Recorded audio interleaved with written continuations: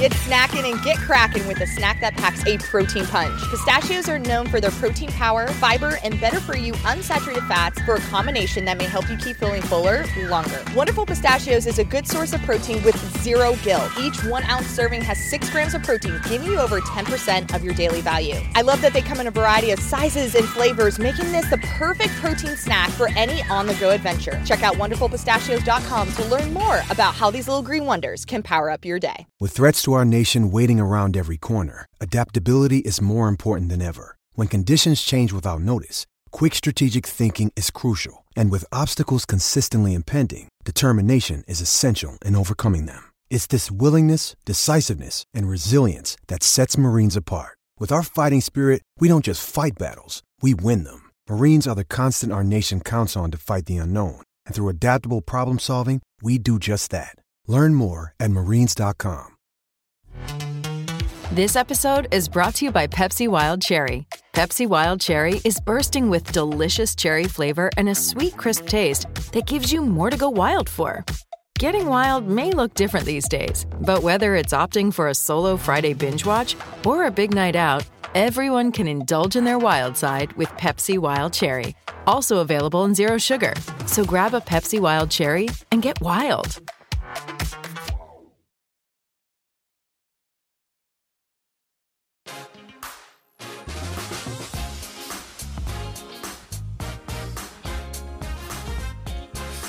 That'll do it for the Olympic trials. And what an ending it was, and we had to wait several more hours, but we're pleased to bring you this late night edition of the FloTrack podcast. I am Kevin Sully, recording live from my own house that I will continue to own because Noah Lyles kept winning, joined by Gordon Mack, who is a couple miles away from me. Gordon, good evening. How are you? I'm excited to do a midnight podcast. It's 1 a.m. on the East Coast. It's 10 p.m. on the West Coast. But this was worth staying up for. I felt like this probably was the best day, the best 40 minutes of track I've seen in a long time. Like, I know some people think of certain world championship days that have been incredible, but from the, obviously starting with the world record to that women's 8, to what happened in the 1500, to the men's 200. It was 4 of the greatest races that I've seen all put together in a 40-minute period. And it was great. I'm kind of speechless, but I'm going to turn my speechless into words because that's what a podcast is for. A podcast isn't just us sitting here being speechless. We got to actually break it down and react to what happened. I could just read the comments if you want for an hour, and then we could be like, "Ooh, that's a good one. That's a good one." Listen, yesterday was great. And yesterday I had that problem because we had all those number 2 in history performances and some things that we really weren't prepared to talk about. And then we had to talk about them because the athletes just performed that well. Today was a little bit different. It was some stuff that you thought could happen. Like, you could envision Sydney breaking the world record, but seeing it is different. You could see Cole Hawker have that moment, but to actually do it is different. A thing Mo, we had talked about the potential. We had talked about how versatile she is. And if she gets in this big race, how is she going to respond? And she did it. That men's 200, obviously so deep now. I think, Gordon, it was just the fact that it all came together in, like you said, 140-minute stretch that made it so remarkable. Like, there were no duds today. I mean, even you go the morning session, which was like 3 days ago now, I feel like the men's 5,000 was interesting. The field events were historic with Javon Harrison dominating. I mean, there's a big storyline with the weather. It was just one thing after the other. So, yeah, I'm excited to chat with you about it. You want to start with Sydney? Yeah, start with Sydney. World record. I vividly remember yesterday, you just like off the cuff, just making it a guarantee. Yep, Sydney's going to break the world record tomorrow, as if it was not that big of a deal. And you're casual, just accepting that she is going to be the next world record holder was very fortuitous because it happened. And she looked so perfect over pretty much every hurdle. And then she just had that extra jolt, her like fifth gear in the final 50 meters, which is what like secured the world record. Because when I was watching it, having Dalilah Muhammad, the world record holder, on her outside allowed her just to key off her for the first 8 hurdles, where all she had to do is like, hey, just use Dalilah was basically her rabbit for 330 meters. And then once they got to that final home stretch, then I was like, all right, now I got to use my speed that I have that I've trained in doing the 100-meter hurdles and basically accelerate in that final 50, which resulted in a sub 52. And it's just crazy. I mean, what was the world record in the 400 hurdles before Dalilah broke it? Back in the first time she broke it. You're talking pre-trials or U.S. championships in 2019. 52:34. Yeah, but was that Dalilah's? Like, what was like the old? That's the mark Dalilah broke, was 52:34. Okay. And now we're down to 51:90. Yeah. You're right, though. So Sydney, it's a big jump. Sydney's strength is the close. We saw that even in the races that she lost to Dalilah, she would usually make up ground in that last little stretch. And when she was even coming off the home stretch, I think you're right. She used Muhammad to key off of her. And then 9 and 10 really pulled away. But I mean, credit to Muhammad in this race, who has not had a smooth buildup by any means, goes out there and runs 52:42, her third best time in history, I believe, for Dalilah Muhammad. And every time these two get together, it's just in a championship race, it's just iconic. It's Magic and Bird, right? It's Federer and Nadal. It's like they bring the absolute best out of each other. And to see Sydney's beaten her in the past, but not in the championship setting. She'd get her in the Diamond Leagues, and those were good wins, quality wins. But to see it in a championship race was something else. And I don't know if Travis can pull up the photo. This would require some expert digging from you, Travis. When Muhammad broke it in 2019 in Des Moines, remember Sydney had that shocked look on her face? I don't know if you guys remember that one. And then tonight, she had that same completely shocked look on her face, but it was for her world record. So it just kind of shows you how the two are completely intertwined in history now in this event, because it's only been 2 years, but we've gotten to see the record get passed back and forth. And it's not like the other one's not in the picture, right? Like at hurdle 7, Muhammad's still not out of it. Hurdle 8, Muhammad's still not out of this. And you're thinking, oh my gosh, is Muhammad going to run even better? So here it is. Yeah, put this up. This is 2019. This is Des Moines when Muhammad's breaking the world record, completely stunned, right? And credit to them. They seem to be like great sports about it. And then today she made that similar expression, but when she looked up at the clock, Gordon, she saw 51 starting it. It's crazy. Yeah, she's only 21. I'm just thinking, what is the potential? Like when you break a world record at such a young age, you think like she still has yet to really enter her prime in my mind. I mean, sprinter's prime sometime are a little bit younger than a distance person's prime, but you have to think that 22, 23, 24, she should be even better than what she is now. And it's just unfathomable to think where she goes from here, because she didn't just break the world record by like 0.01 or 0.04. She got to a new level, the sub 52 mark, 51.9. I'm excited to see what these she has 5 championship cycles coming up, right? Yeah. With the world championships and the 2 Olympics.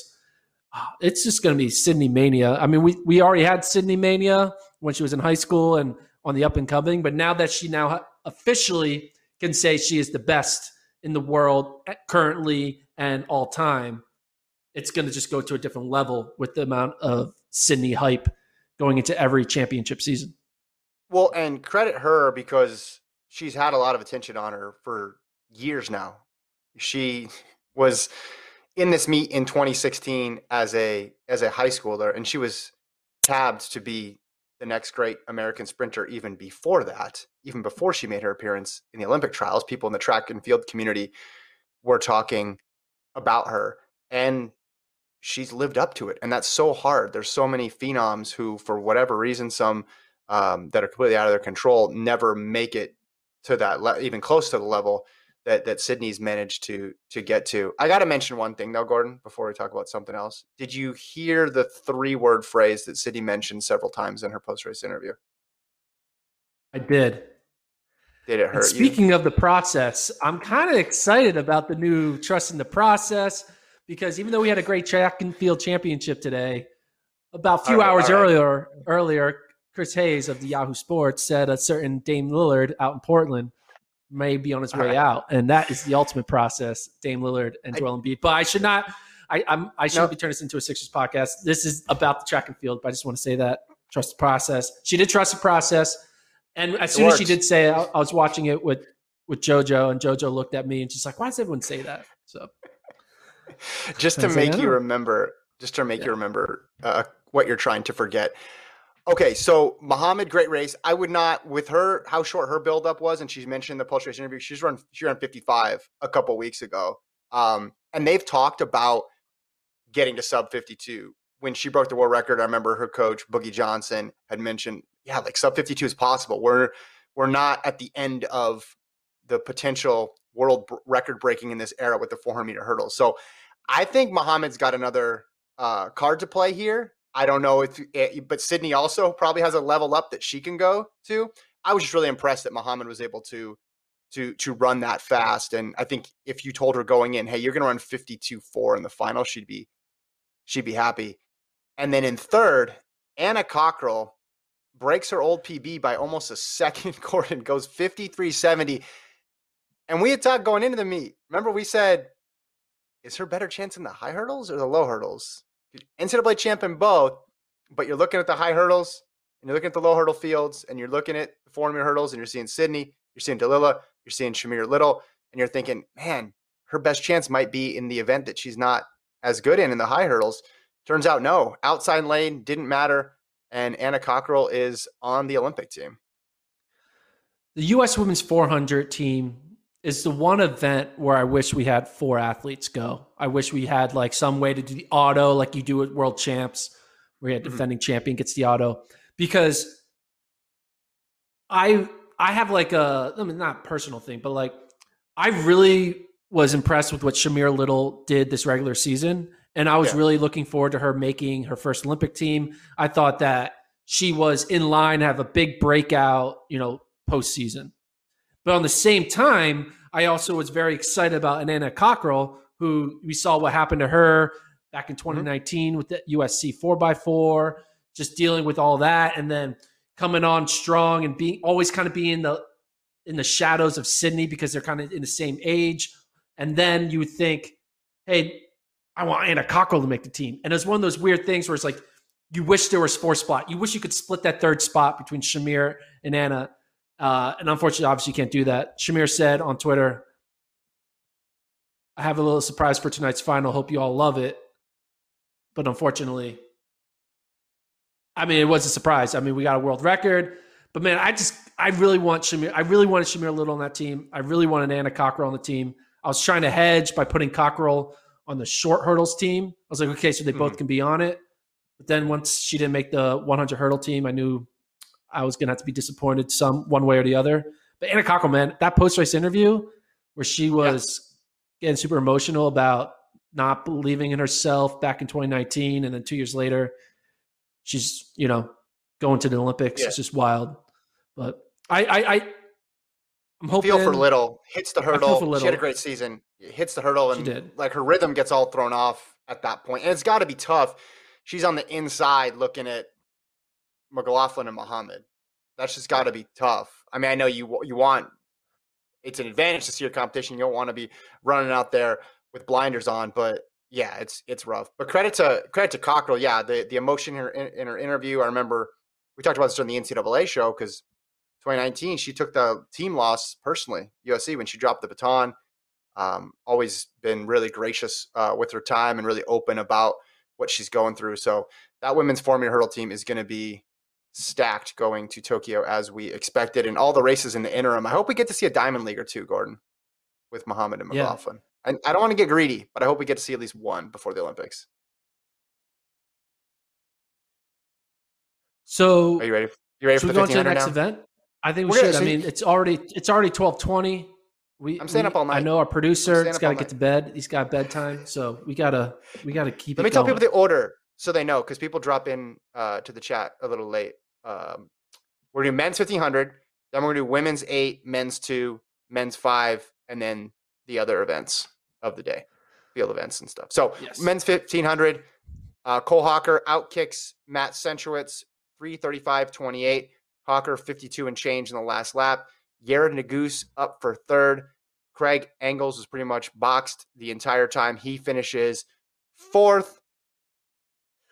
Who would have thought back in December, in the B heat of a meet in California in the 5K, when Centro and Cole Hawker were shoulder to shoulder in the final 100, that would be the prologue for the Olympic trials.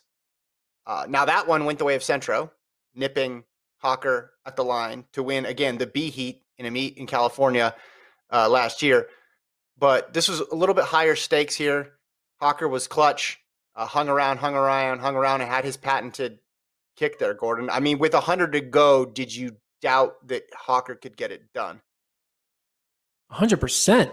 Centro, for some reason, he's the mastermind of finding a way to always be in the best position in these crazy races. You know, he started out in last, and then before you know it, he's like, oh, no, he's right on the edge in that second on the shoulder. Boom, he's in perfect position.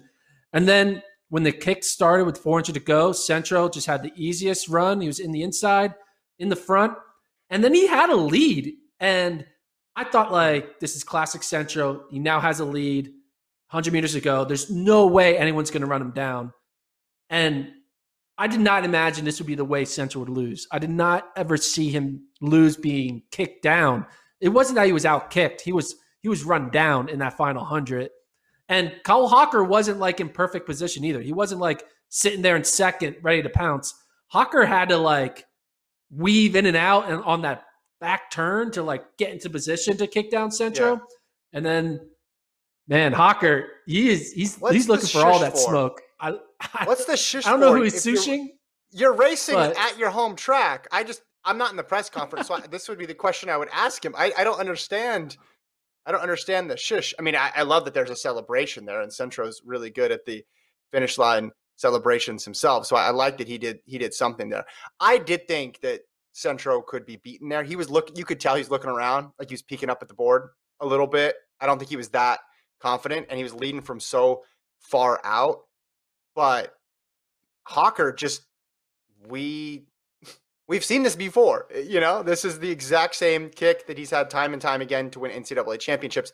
Is it different at this stage against Centro? Absolutely. But we've all known that he can kick hard off a 335, like 2A 335, excuse me. Right. Like that's something that he's done over and over again. And I bet he was licking his chops when the race played out like that for him. And so you weren't surprised watching that final 100?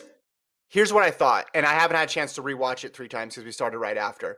Early on, about midway through, I think Hawker was more towards the back, if I'm remembering correctly. Yeah. Centro started in the back, and then Centro made a real smart move, got towards the front, and eventually got to the lead. Well, here we got the placings going up there. So he was in, let's see, 7th at 400. Then he was at 9th at 800.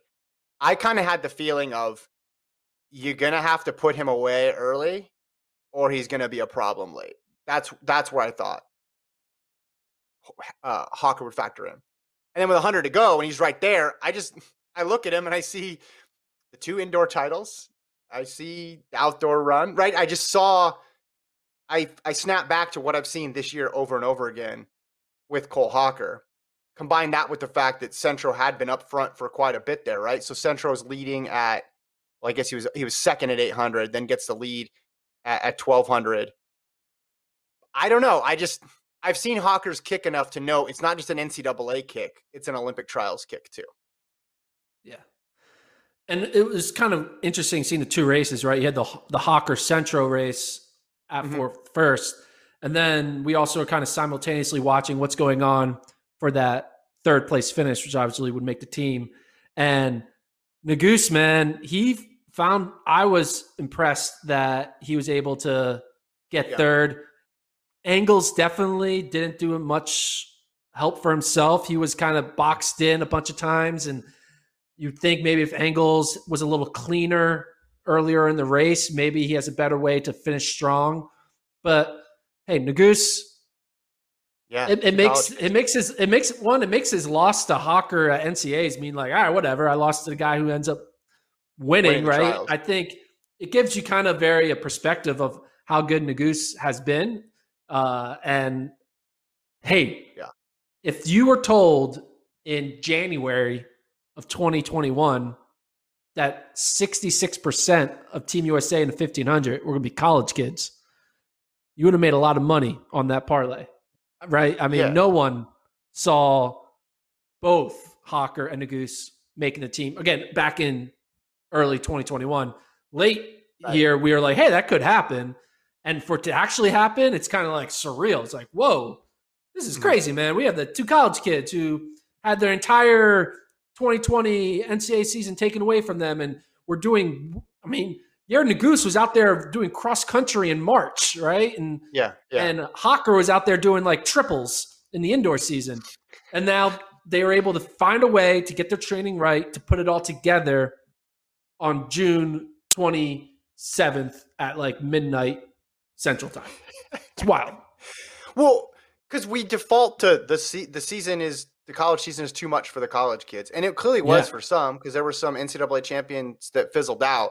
But there were also some where the fact that they had already been in a high-stakes race just a week or so ago helped them. And that was the case with Hawker and Nagus. Let's play the would they be happy game, though.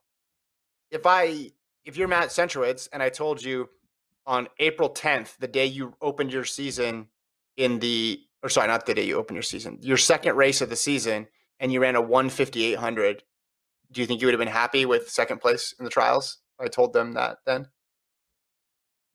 Well, I think Central would be happy with any place in the trials that's top three. He wants to go to the Olympics, right? I don't think Central is thinking about. He's lost. He's won so many. He's won a lot of U.S. titles that losing a U.S. title isn't a big deal to him anymore. Like he's thinking international titles, not U.S. titles. He's past that, right? I mean, you look at his face here after getting beat. It's a little bit like, oh damn, he got me. Yeah. Because if he's going to lose to anybody, he probably didn't want it to be the guy with the Oregon jersey, right? The guy with the Your Move Centro in the Instagram comments and all that stuff going back and forth. But my point is he's lost U.S.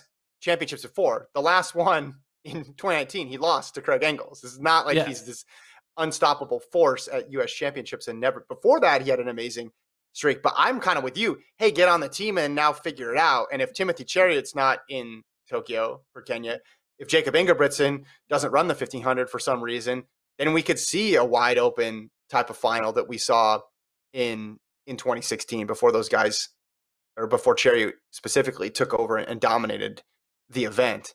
I just think with Hawker, the ability to close with similar to Tier. Now Tier couldn't quite get it done today in the 5,000, but when you can run that fast and close that quickly, you don't really have any weaknesses.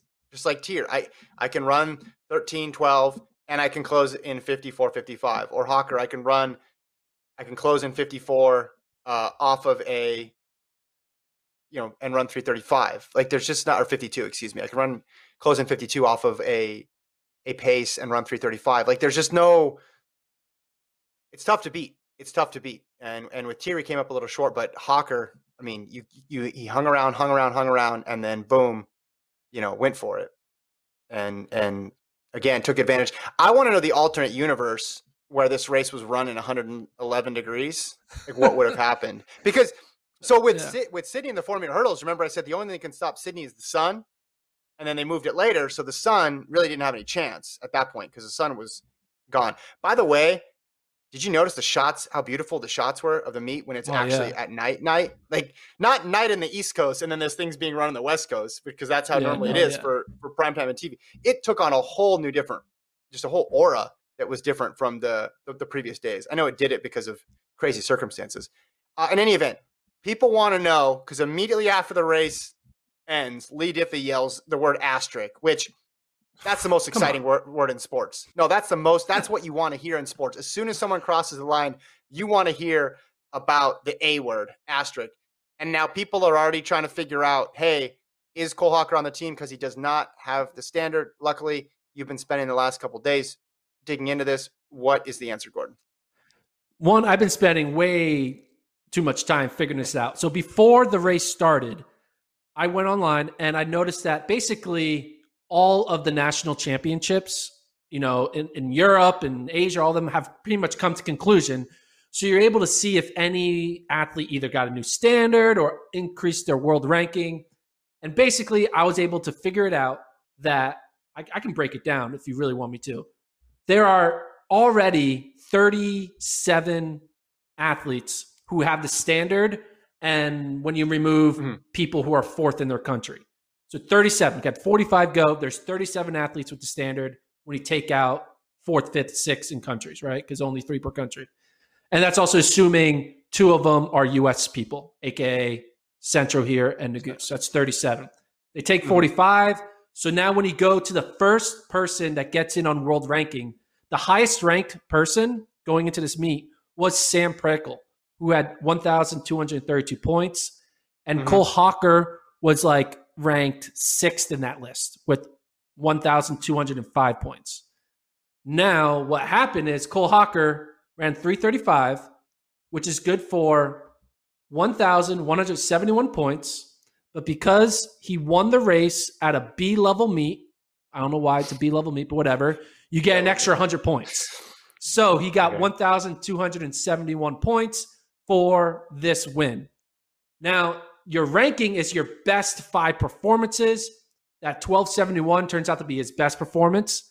Then it's 350 mile is a 1265. He has a 1237, a 1230, and an 1159 is his worst top 5 performance, which makes his new average being 1,232 points, which is the highest ranked athlete that doesn't have the standard. It makes sense. Okay. He's run 335 a bunch of times. So it makes because once you break 335, you don't need a world ranking anymore. You're in the I have a standard pool. So he's the highest ranked athlete without the standard. The odds of him not being selected, you would need on Tuesday, which is the last day to qualify, you would need 7 athletes who don't have the standard and are in countries that don't have a top 3 to all get the standard in a race in Switzerland, which is not going to happen. If they haven't done it now, they're not doing it then. Okay, so it's 99.99% that he's going to be selected because he has the highest ranking. He would be the 38th athlete selected, and they take 45. Gotcha. Okay. We've cleared that up.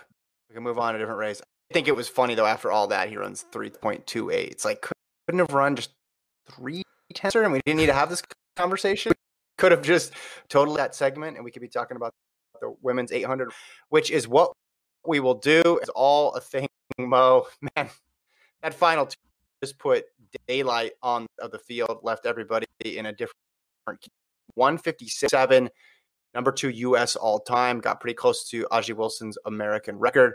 Raven Rogers, solid kick as per usual to get second, 157.66. And I got to tell you, Gordon, the thing that jumped out the most to me, because I had already compartmentalized with 100 to go, a thing Mo's crushing everybody. But I was looking at Aji Wilson falling back, and I thought, this is Brazier all over again, except she's not the reigning world champion. She looked out of it. She was in 6th or 7th coming off the final 100, and it would have been easy for her to throw in the towel because she's so far behind, but stayed totally poised over the last 100 and gets that 3rd spot, which is crazy. I know she was dealing with some stuff heading into the championships. She'll probably talk more about that in the post-race press conference, but a clutch last 100 for Wilson. But let's talk about a thing, Mo. 156.07. Not bad for her first trials, huh? It's better than not bad. It's incredible. I'm going to be honest. I'm going to need a little bit of crow here on a thing, Mo. I was always kind of hedging on her, thinking she's bound to have a blip up. And I was right the first time around at NCAA Indoors, where she got second, because she didn't have the right race tactics for it indoor 400. And then I kind of rode on that train a little too hard, thinking like, oh, she's doing too many 400s. She's not going to be prepared for an 800 against the best in the world or in the U.S. But visually seeing her have a 5-meter lead with 100 meters to go was a big, I was just like, damn, I've never been more wrong in my life. She's not only the real deal, she is like on the verge of doing incredible things in the next 3 years of her young career, things that I didn't even think were possible, let alone like this quickly. And she went from like, oh yeah, she could make the team to now I'm thinking American record. I'm thinking Olympic golds. I'm thinking maybe 2 to 3 years from now, she might be closing in on, world all-time type marks because she has the speed. She looked like she was chilling in that 156, and it was 156 low. It wasn't 156 high. Yeah. I'm excited. Like I have the excitement now of a thing, Mo, that I have for like Donovan Brazier's world record attempts in his coming years because he's still young in his career. So I just can't wait. I think she's got a great chance for gold. Obviously, you run that fast, it's no question that she can do it. I'm interested to see Wilson's response as well. Too. What did you think about how she Mo ran that race? Like it's just, it takes a lot of guts to do that, to go out there and lead that like that. It went through about 57 too. Yeah, I mean, but like she just didn't have any signs of like in over her head. Stress. I mean, she even got tripped up in that first, 150 meters, and she just like recovered, was back in the pack, and they were running. The race looked like it was slow because they were all packed up. But then you look at the opening. The third 200 was. Split. The third 200, they ran like a 30. Yeah. Okay. But like it looked slow, but then you look at the clock and like, oh, they're actually kind of going fast. Mm-hmm. I guess they slowed down in that third 200. But she looked like a 10-year vet in that race. So like, I'm the best. I'm just going to go to the front. I know. I mean, it had like a Caster Semenya type feel in my mind. Like just seeing, when you watch Caster Semenya races, you see the field and then Caster by herself. And when you looked at that final 100 meters, it was everyone chasing for second, and then the thing Mo just like chill and be like, no, I'm just 2 seconds better than everyone. Well, had a little bit of David Rudisha sprinkled in there too, while we're talking about 800 meter greats, of just the effortlessness. And the reason I think it looks slow is because you're looking at the person in front, and it's a thing Mo, and there's no distress coming from her at all. It's all calm. It's all poise. Everything seems completely under control. And the way she ran and like towed a fast field along. So Rogers PB'd in second. Michaela Meyer PB'd in fourth. Chanel Price PB'd in fifth. Allie Wilson PB'd in sixth. It's kind of Rudisha-y, the way he would make the entire field. He basically would serve as a rabbit for the entire field and tow everything along. Kind of the role that Mo did, but she did it in such a strategic way. And that's why I don't think it ever looked like it was in doubt. And just to negative split that last 200. I mean, what was that? Scroll over. What's that last 200 meter split there? Because they kind of put their foot off the gas. So she ran 30 flat from 400. Cool. Yeah. So she went from a 30 down to a 28.4 and she ended the race immediately. If you look down for a moment, I think Mo was already gone. And if you pull up Travis, can we pull up the world list in the 800 right now? Just give us an idea of what else people have run throughout the world this year. I mean, I think a thing Mo is going to go into the Olympics as one of the favorites. Obviously, a lot of diamond leagues between now and then. So Almanza is run 156. Getachew, that was from the Ethiopian trials. And then Rogers right there. So a thing Mo is obviously in the mix. And if you had to say, okay, which one of these women has the capability of going 155, if necessary, you feel good about a thing Mo. Yeah. I can't wait to see a thing Mo, Sydney McLaughlin on that 4x4. It's gonna be wild because I think she made a strong case. Yeah. I think she made a strong case. All right, let's go men's 200 and then men's 5,000. Men's 200, as I mentioned at the top, Noah Lyles gets the win. And here's another thing about perspective. I think if I told you at the beginning of the year Noah Lyles won by 0.04 in the Olympic trials, you'd be like, whoa, probably disappointed. But then if you watch the first 2 rounds and you saw how good everybody was running in this race, you'd say, hey, he's got to be happy to move away with a victory. Kenny Bednarek got a PB.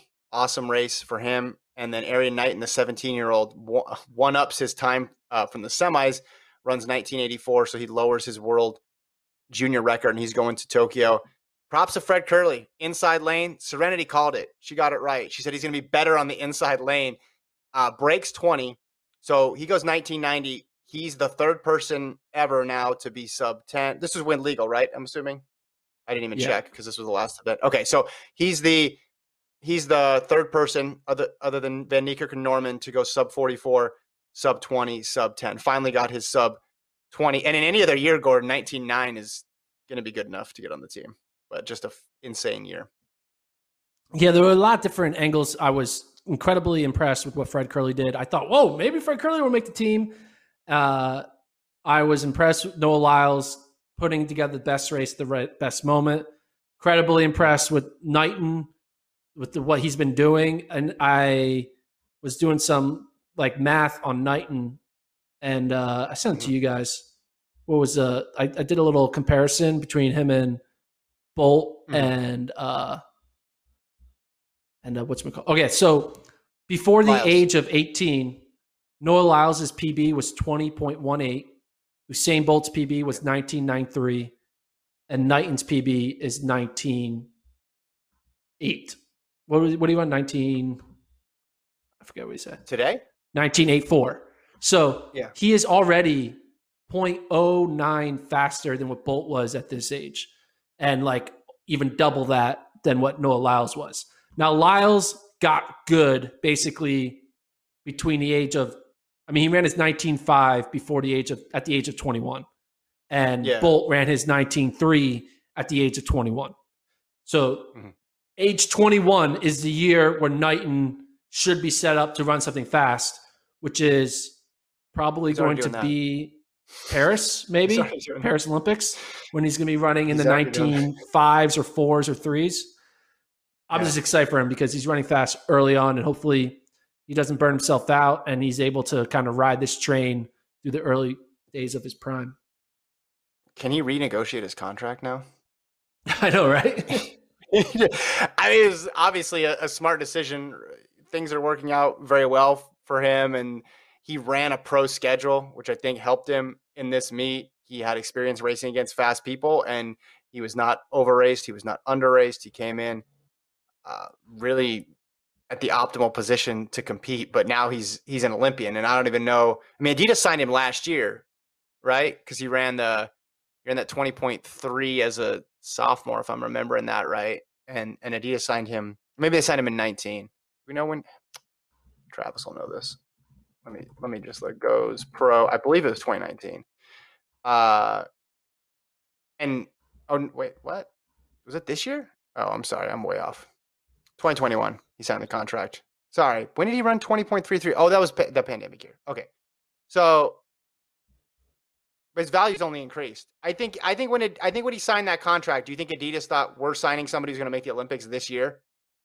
Best case scenario. No, they were thinking we're signing someone who's going to make maybe a world team in 22 or 23. I don't think they were thinking immediate success. Yeah. Ryan in the chat says your house is looking safer. Thank you, Ryan. That's why I'm recording from my house today, just to let people know that it's still intact. But listen, if you had told me at the beginning of the year, hey, you're going to bet your house on a guy who wins by 0.04 at the Olympic trials, I would not feel great. So I don't feel great. I'm not going to feel great until we get the 19.5 Lyles. That's what I need to feel secure. I think we might. 19.4 Lyles.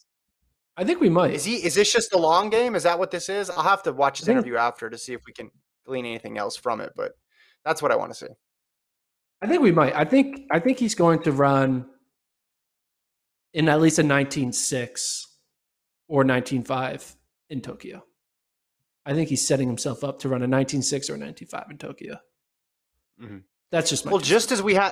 Just as we had to make educated guesses about who is going to be ready for the Olympic trials, we're probably going to do the same thing for the Olympics. Because there's some people who like aren't going to race between now and then, and we won't know, or people who will run and give us completely outlier performances that we're not aware of.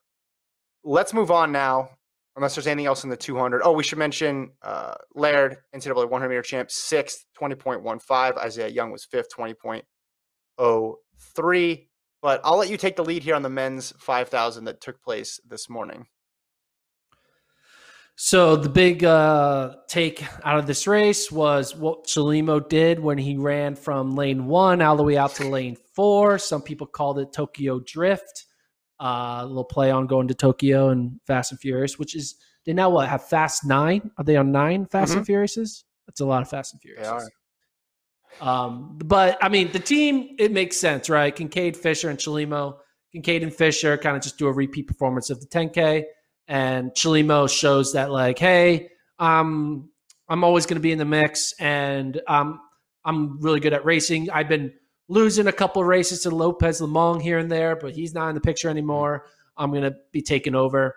And Cooper Tier, who was in the mix, I had him making the team, but Cooper Tier ran probably the best race he could ever run and still got 4th.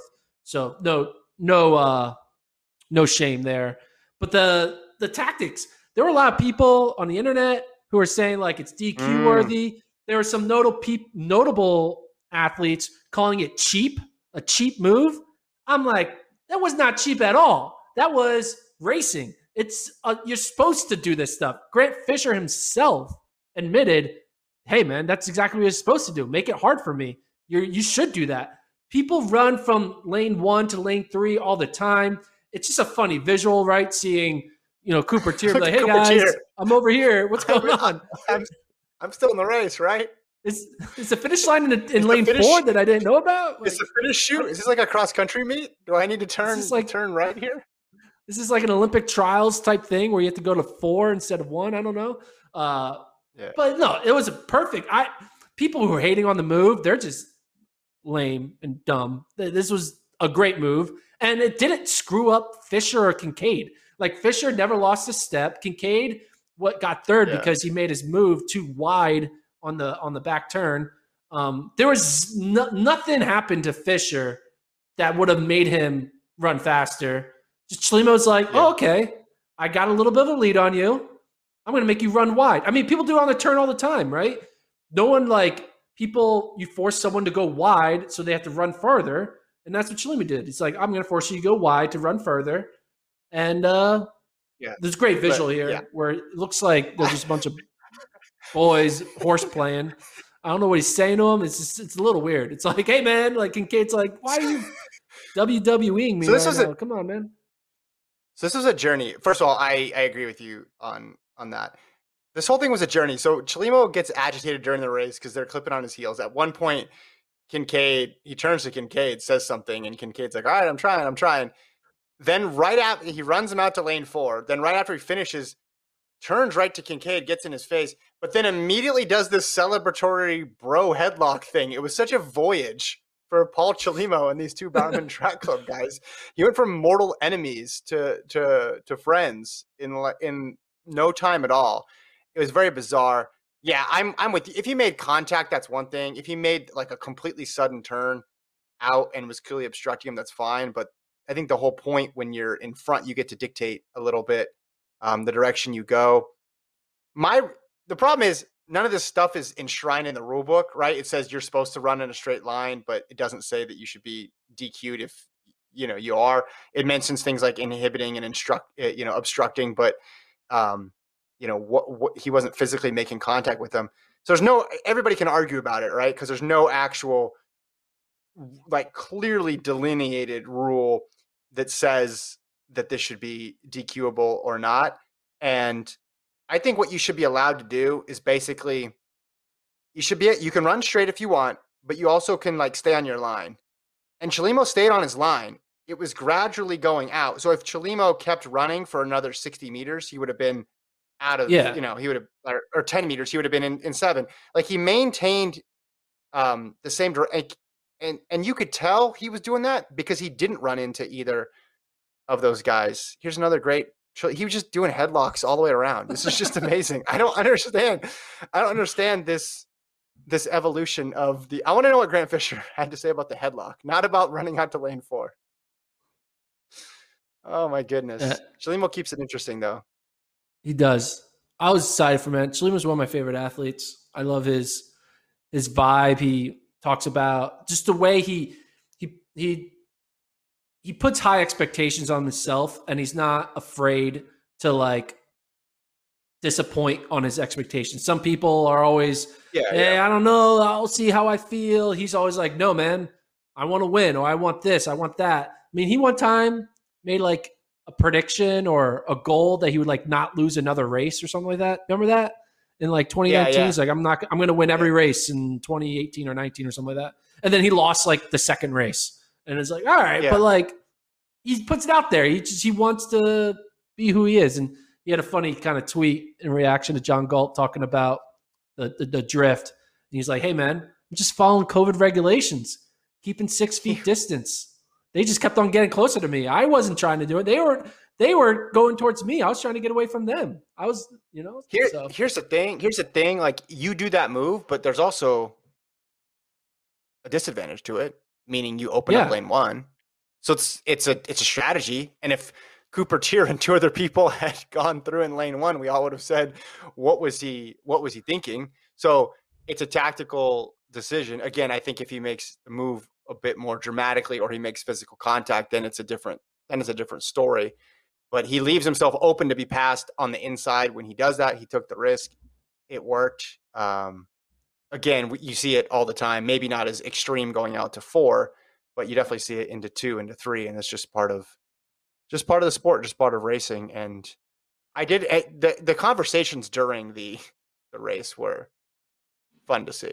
Like he's like talking to Hassan Mead, like stop stepping on my. At a certain point, Kara Goucher brought up a good point. She's like, he just gotta like calm down. He just gotta.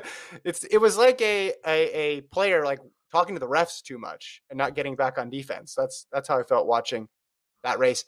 Kincaid, man, though his kick, dude. Kincaid with a couple laps. He was in a box inside of another box, inside of another box, inside of another box, like.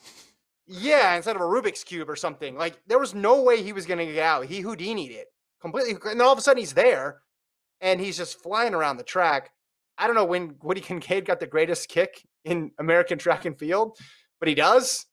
And it's really fun to watch. Fisher, he had that opportunity. He tried to go by in the backstretch, and Shalima held him off. And that's where really this race was dictated in that last the lead up to the running out into lane 4, right? That all the stuff that came before it made it so that would be possible. But yeah, Kincaid's close was nuts.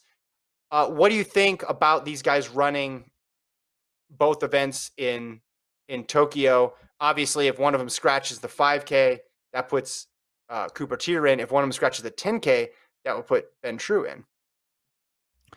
Yeah, so the 10K is first for the men, and for the women, the 5K is first. So there's no reason to ever scratch the event that is second, because it's the only event you would ever scratch is an event that's before, because you want to stay fresher for your main event.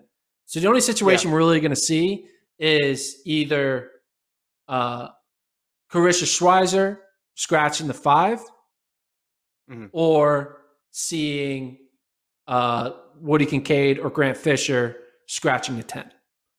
So basically, we're going to see Ben True in the 10K or Abby Cooper in the 5K if they ever decide to scratch, because they're not going to scratch the second event, because it's like, what are you doing? Like, you're there, you might as well run it, right? If you're planning on doing the first event, you should take the second event. But if you only want to do the second event, then you should scratch the first event. So I think, I don't know, like I could see Kincaid or double. Fisher. I think they could do. I also could see them one scratching. I could see one of them being like, hey, I'm just going to go all in on 5K. I want to be as fresh as possible. I want to have my best kick available for that 5K final and not put anything on my legs in the 10K. But then again, there are elite athletes. It's not like the 10K is a day before. It's time to rest. It's time to recover. Off. Yeah. So it's not the end of the world. Yeah. What do you think is what do you think Kincaid's best event is? What do you think Fisher's best event is? And what do you think Christian Schweizer's best event is? Because they're the ones who have this potential double. I think these are all the same event. The only thing that changes is the people that are in them. So you have to wait to see who's in it. Because I don't think that there's much difference at the top level in these events, because unless you know, a Cheptegei goes like straight from the gun, in which case if he does that, okay, you'd probably like those guys in the 5K, knowing that. In the same way, well, if Safan Hassan goes straight from the gun in the 10K, then you'd probably like their chances better in the 5,000. But if it's a median championship / world championship / Olympic race, these kind of blend together, don't they? Like, you're in shape for both of them. It's going to be somewhat modest early pace. It's going to ramp up. You're going to need to kick. If I'm Kincaid and I can close in, this fast, I want 2 tickets to the dance, because maybe one of those ends up being tactical and one of them doesn't. And if you can close this fast, same thing with Schweizer. She can kick. You want 2 opportunities to do it, and you don't know how either race is going to go. You don't know who's running either race. But, in the championship setting, a lot of times the 5 and the 10 kind of blend together. So the only exception would be if somebody makes it super duper honest, and then I think you'd like them both in the shorter race, just because, if Cheptegei's going to go out there and run 26:30, then that changes things. All right. Here's a question. Okay. You're Ben True. You're Ben True. You're Ben True. Okay, Ben True. And I am, let's say I'm Grant Fisher. Mm-hmm. And you have, what would you offer me to get me to scratch? And what number do you think it would take? Would you be willing to give that you think would actually convince Grant? Because if you're like, I'll give you $100, Grant's going to be like, whatever, cool. Mm-hmm. But like, what's the number that you could give that would convince me, Grant Fisher, to take it and be like, all right, yeah, you can have it? Well, if it's me, I'd get my house. The house? That's what I would do. That's what I'm willing. I'd have, I'd double up on my not Lyle's bet, have 2 houses, and then I'd have and use the winning house towards making the team. True is deserving. He's been around, solid, ran a great race. Tier is deserving. Abby Cooper is deserving. There's so many fourth place people who are deserving. Things can happen. Injuries pop up. You never know. It's tough to count on scratches, especially in an event like the 5 and the 10 that are separate in the. Okay. I'm Ben Olympics. True, and you're Grant Fisher. You're 24 years old, and I say, I will give you a check for $10,000. Would you take it and give me the spot? No, I wouldn't. Okay. I write you a check for $25,000. I need to know how much my contract is, but you're getting closer to my number. Right? It's like you're still going to the Olympics. It's not like you're giving up your Olympic spot. You still get to go to the Olympics. But the thing is, if the race that you scratch ends up being way more winnable because of who ends up being in it, you're going to kick yourself for the rest of your life. Yeah, so but you'll be kicking yourself in a new extension on your house that you paid for it with the $25,000. 25 is not enough. It would need to be 6 figures. I need 6 figures. 100,000. So okay, what about $80,000? You wouldn't give? I would totally give up an Olympic spot for $80,000. Six figures people in the chat. Include the cent. Okay, people in the chat. What would you give up? Well, I meant 80 to go under your 100. That was the whole idea. Like, you would say no to 80. That's what I meant.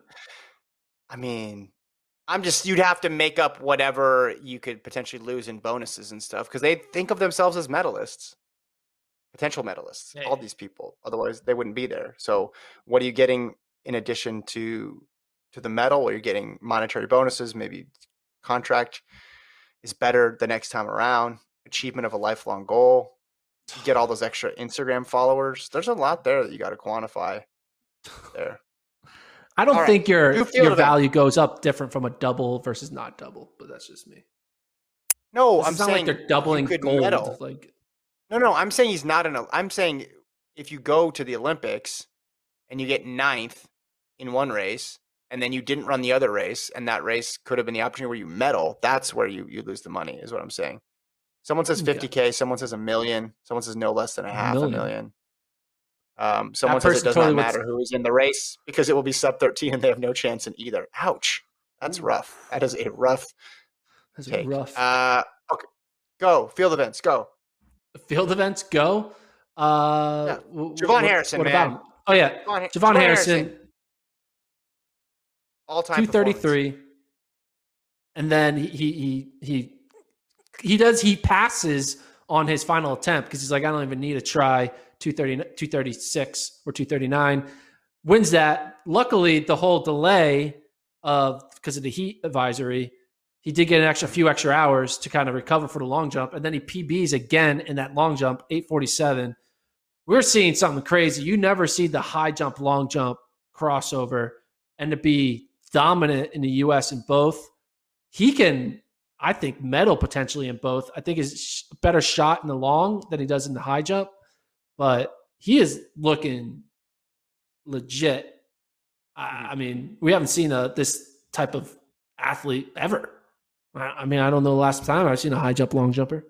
1912, last American to make it in both. Jim Thorpe. Anytime Jim Thorpe is the historical comp, you know it's been Jim a while. Thorpe, Pennsylvania, Yeah. man. Jim Thorpe, PA. There we go. I mean, the 847 in the long jump was a whoa. After the long day that he had, that was mighty impressive. Heptathlon, Coons, Williams, and Bogard make the team. Yeah, Coons unattached has a huge PB, 6703. One of the big stories coming out of the heptathlon is the heptathlon event was one of the main reasons why we had this whole like 5-hour delay because of the heat. Yeah. One of the athletes, Talia Brooks of ASICS, she fainted before the javelin throw, which was the 6th event. And then I think that's when the meet directors realized we probably shouldn't keep doing this, especially when they start doing some running events. And that caused them to then delay the meet. Talia Brooks did protest to give herself a chance to still do the javelin throw. USATF accepted it, and they said, okay, we recognized it's not normal to faint because of the heat, so we're going to let you do your 3 throws if you want. She ended up not taking it because I guess she just wasn't I don't know why she ended up not using it, but USATF did the right thing of letting her attempt to do it if she wanted to. Well, they said, hold on, just to clarify for a second. USATF said she withdrew. NBC said she wasn't medically cleared to compete. And I don't know what. Okay. So I'm not sure. We might get some clarity on that on days to come. But that's what I saw. Continue. Okay. Yeah. So that was a bummer for her. She's one of the top heptathletes in the country. I'm not sure if she would have been top 3. Javelin throw is one of her weaker events. I looked it up. Her PB isn't that good in that event. So the odds of her making top 3, even if she was healthy, are probably on the edge of not happening. But we have a great team. I mean, the top 3 all performing over 6,600 points. It's very good. The top 2 women PB'd. So it's exciting. Mm-hmm. Yeah, 100%. I mean, I think the last event was pretty cool. They had Jackie Joyner Kersey in the booth there. But yeah, just a weird turn of events there. It was really late when they postponed the meet. I was getting ready to go to your house. Like I wasn't in the getting ready stage, but I was like starting to prepare myself to go to your house to watch the meet. And then I got the text and said, oh, it's pushed back. And then you come to find out athletes were at the stadium. Like I think Mo was warming up, she said, for the competition, and then went home because it wasn't just postponed by a little bit. It was postponed by several hours. So it's just they knew that how hot it was going to be, but I guess it took something happening to an athlete before they finally decided to push it back. And you wonder now that you see what happened with these times, maybe they could have done it in 111, but I think there's a big difference between high 90s and what we were going to see today with like 111 or 112. And maybe the performances aren't as good. It's pretty crazy. In terms of history too, I forgot to mention Arian Knighton youngest U.S. man to make a team since Jim Ryan. I forgot to mention that in the 200 Incredible. discussion. Yeah, so a lot of history. He does not look like he's not running like a 17-year-old. He's running like a 20, 21-year-old. Yeah, it's wild. It's crazy. Like, it's weird because we're in the Olympic season, right? And you jump in and you look at these other sports and you see other athletes in other sports who are super young making teams and contending for medals.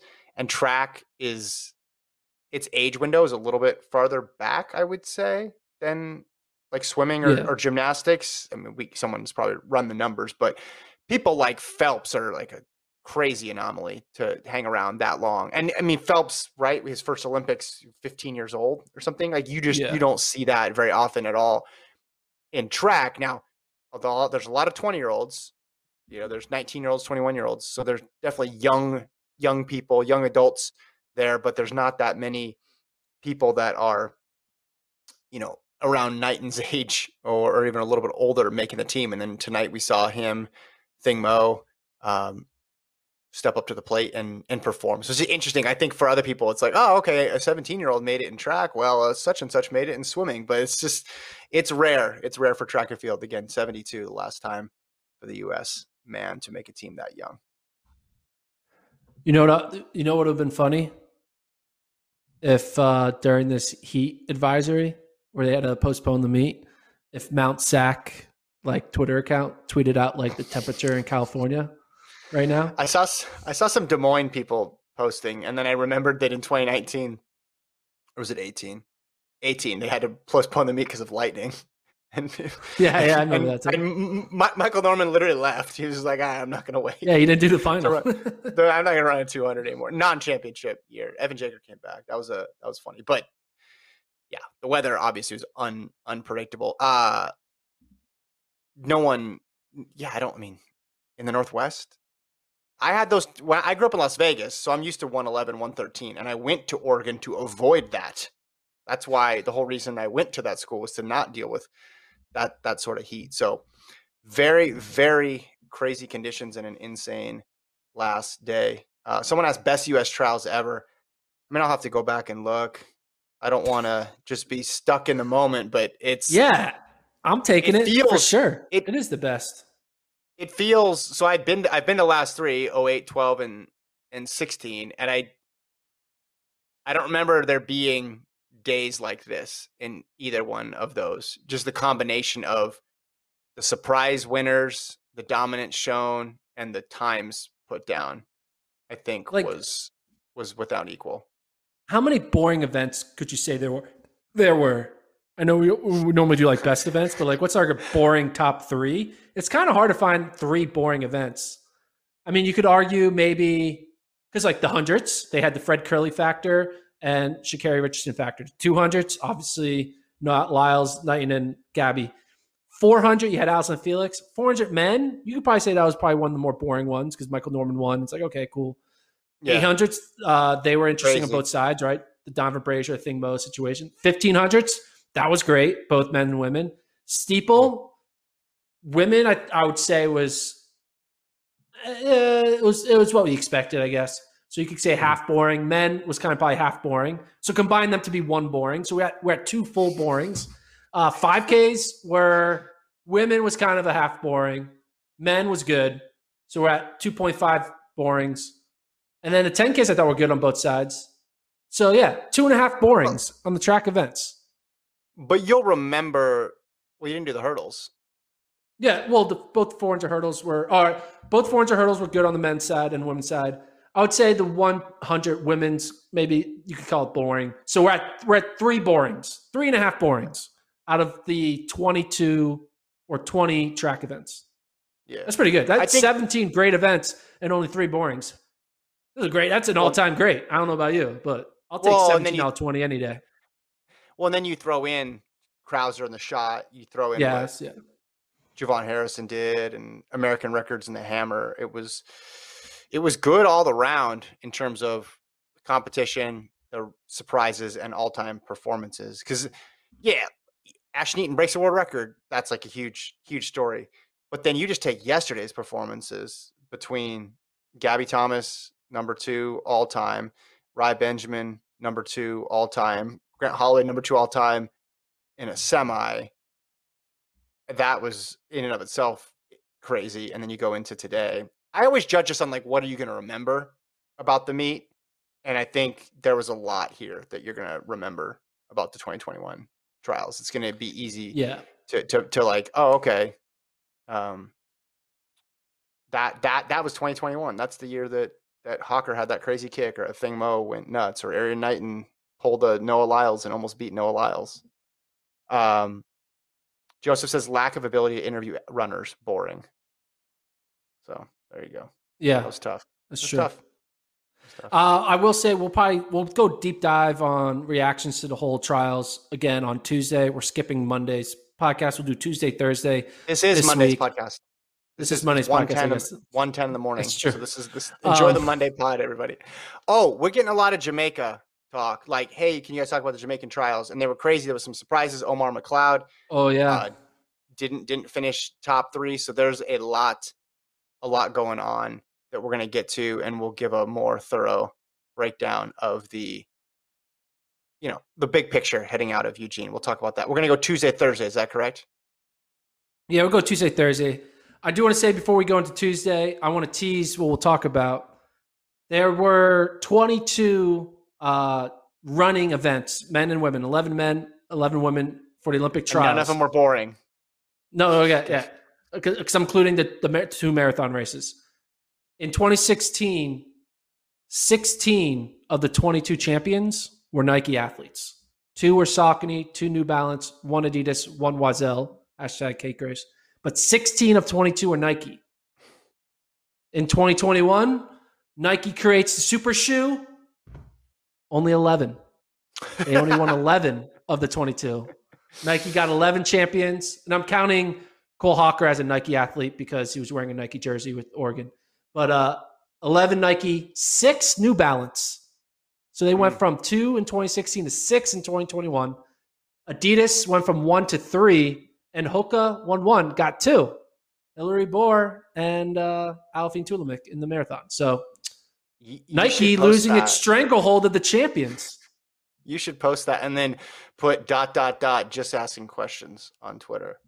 Just because you got to preface it with, and then they made the super shoe to make it really seem like that's what caused the change. Okay, we'll leave it there.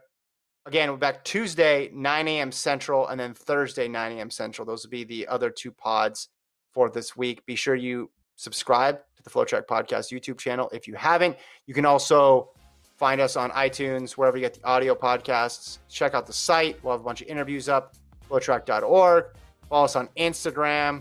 Do all the good stuff. Thanks to Alon for producing and staying up very late into Monday. Great job, Alon. And thank you to Travis, as always. Hope everybody enjoyed the trials. We will see you just in a day. Take care.